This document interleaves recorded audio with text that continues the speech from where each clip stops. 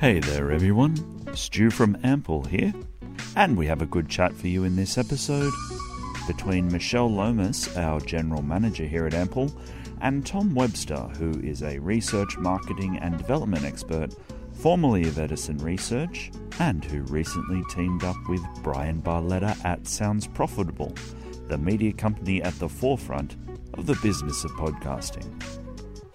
Sounds Profitable recently dropped a research piece called After These Messages, looking at the merits of the different types of podcast advertising.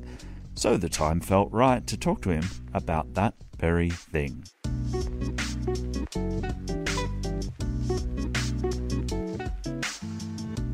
So what trends are you kind of seeing in the marketplace at the moment? Not just Australia, but I guess globally. What are the sort of things that you're starting to see from a content perspective? Well, I think we're starting to see more mass appeal content. We're starting to see more celebrities become involved with podcasting in the past couple of years than they have before. Smartless has become a huge show, with its celebrity cast, and a lot of celebrities are dipping their toe into the water. So, and that's one trend. And I think we're also seeing a lot of pollinization or cross-pollinization between podcasting and Hollywood, as a lot of podcasts are essentially cheaper than a pilot, right? And they come with a built-in audience. So we're starting to see a lot more IP being developed that way. And what do you think are some of the things that are coming up from a trend perspective that are maybe not so great? Well, depending on who you talk to, we seem to be in the middle of a global recession. And I think, if anything, the podcast market, from an advertising perspective, I think is proving to be a little bit more resilient than some other advertising vehicles. So, what we're hearing from our clients and sponsors is that some budgets are maybe being reserved a little bit, but that money, I think, will come back. So there's that.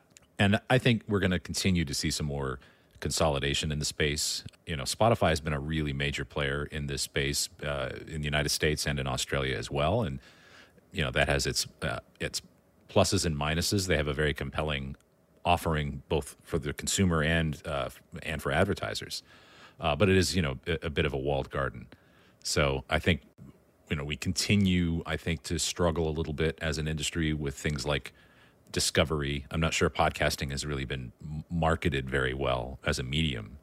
So, those are some things I think that still need to be addressed.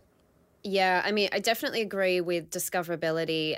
It makes it hard for us in Australia because majority of podcast listening is done through Spotify, but notoriously hard to crack from an algorithm and support perspective. It's almost, how do you cut through on a platform when they are already investing in their own original content and, have an incentive to promote some of their own content rather than independent content from, the likes of publishers like us. So it does make it challenging for sure.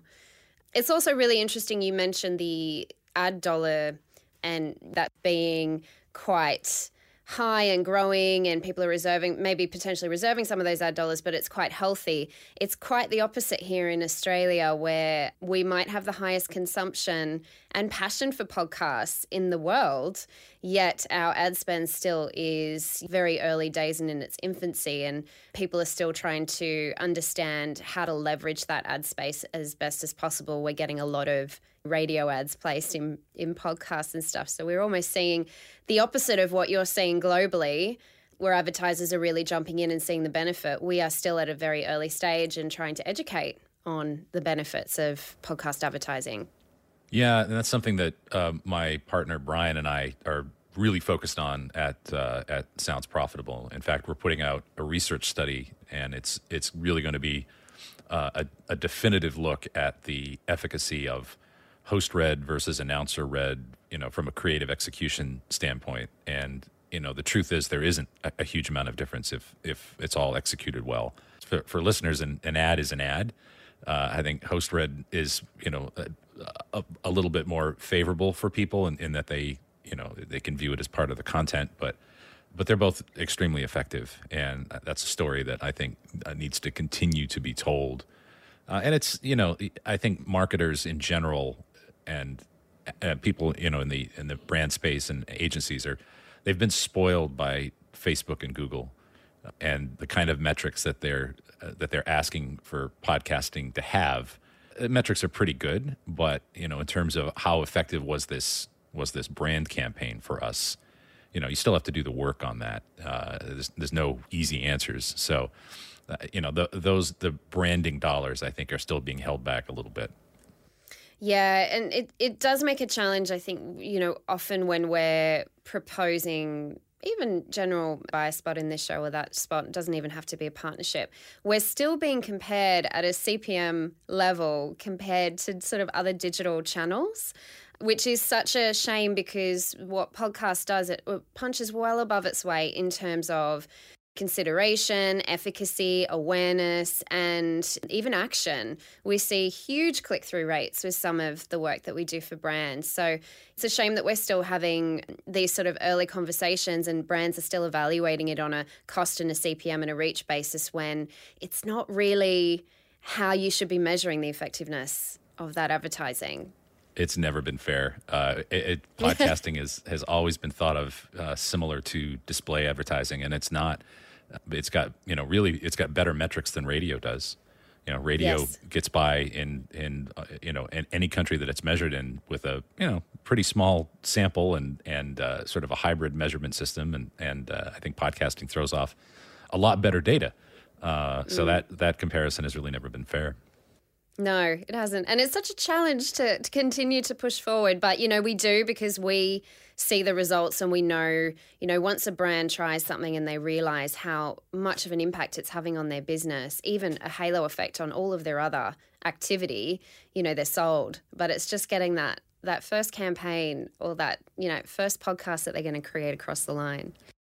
Yeah, it's a bit of a chicken and egg thing, too, because you can get attribution metrics, you can get brand lift studies, and you can get all that information, but it requires a big buy for that to be worth it. And some advertisers don't want to place that big buy without that kind of proof. So something has to give. Yeah, we have a client at the moment who has seen a tremendous effect on their business from just we launched it. It's a B2B podcast. It's targeted toward marketers, and they're an affiliate marketing platform.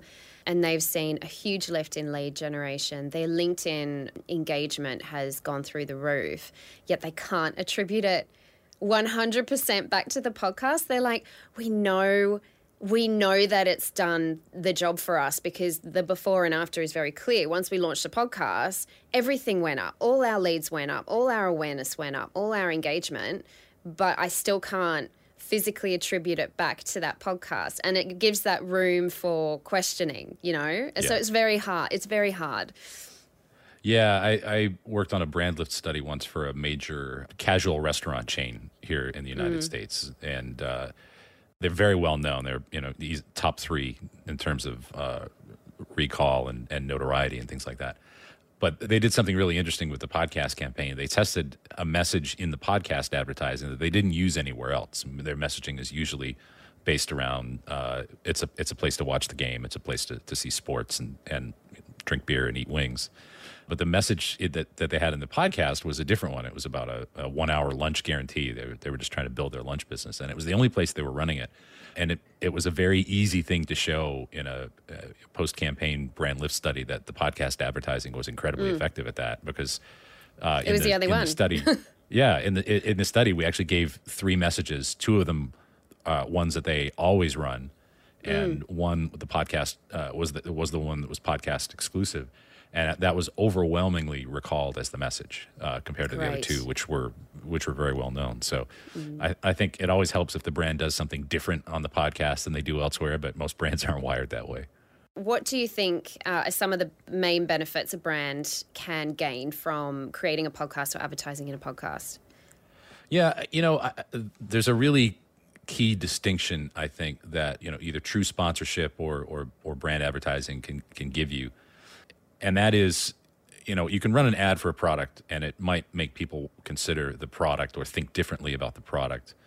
But I think brand advertising in a podcast actually makes people think differently about the people behind that product, about the people who work at that company. And there has been research done on true sponsorship like that, not in podcasting, but in other forms of media. And that it absolutely has that effect, that people change how they feel about the people behind the company. And that has a tremendous effect, I think. So there's still a lot more work to be done. I know we're going to continue to do regular research at Sounds Profitable to try to advance the space and try to fill those knowledge gaps as best we can. But I think we know what works. We like to say in Ample when we're talking to new clients that podcast is the new social. When social came along and before it became complicated, I'll say, it was a place where brands recognized that they could tell a bit more of their story and they could align with things that matter to them. They could share the values of the business. They could share, the people behind the business too. And as sort of social has become much more commoditized, complicated, the algorithm and discoverability has made it very hard. Podcast has become a new space for that, but even more permissible because it's long form and people want to listen. As long as you're creating content that's not self-serving, but something that aligns more closely to your brand and your audience, they're much more receptive to listen. So there's so much benefits from so many perspectives in terms of building that brand awareness, brand love, affinity, because you have a platform that audiences are very happy to listen to as long as it's not all about you. It's something that's a bit about both of you. Yeah, and I think, we can continue to push the boundaries a little bit in podcasting in terms of what types of ads we have and allow and things like that. I mean, ultimately, I think people will cut the podcast an awful lot of slack. You see people kind of grumbling about programmatic advertising and dynamic insertion and things like that. But what they're really complaining about is bad ads. And hopefully... Please don't put your radio ads in podcasts. No. Yeah, it's a big no. They really don't work. It's a big no, and it's so irritating too as a content creator to put so much effort into beautiful content, 57 minutes of an hour, and then just throw it out the window with the other 3. Like, you don't get to do that. Yeah, and it's so true. They don't work. It's not the forum for it, and listeners don't want to hear it. They're just going to turn off immediately. But if you align it much more closely to the content, they're going to continue listening. Their attention is still peaked, and that's when they do the job for you. So, yeah. It's a lazy shortcut that should not happen. It is a lazy shortcut, yeah. And brands can be stubborn about it. Brands have their messaging, and I always used to joke, really kind of at the beginning of this whole process, with networks and publishers, like, would you take the gecko? And that was really in reference to Geico, right? And Geico doesn't want a podcaster freelancing about insurance, right? They want you to run the gecko.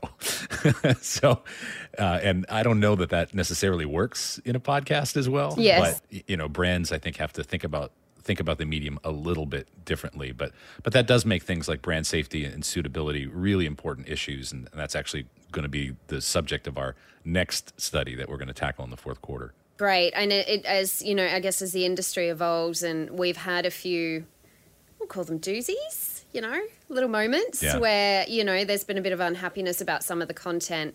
Yeah, it seems to be like the next thing that we start to tackle in the industry.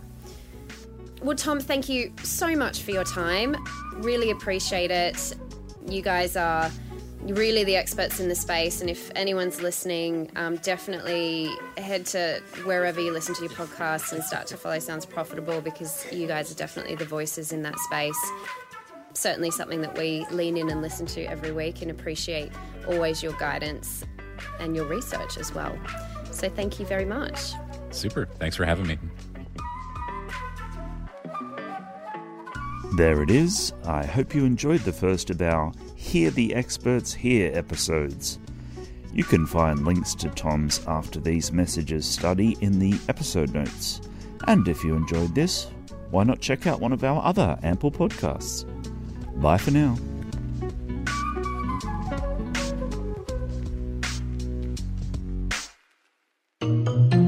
Ample. Here. Is this thing on? Yeah, that's on. Don't touch that.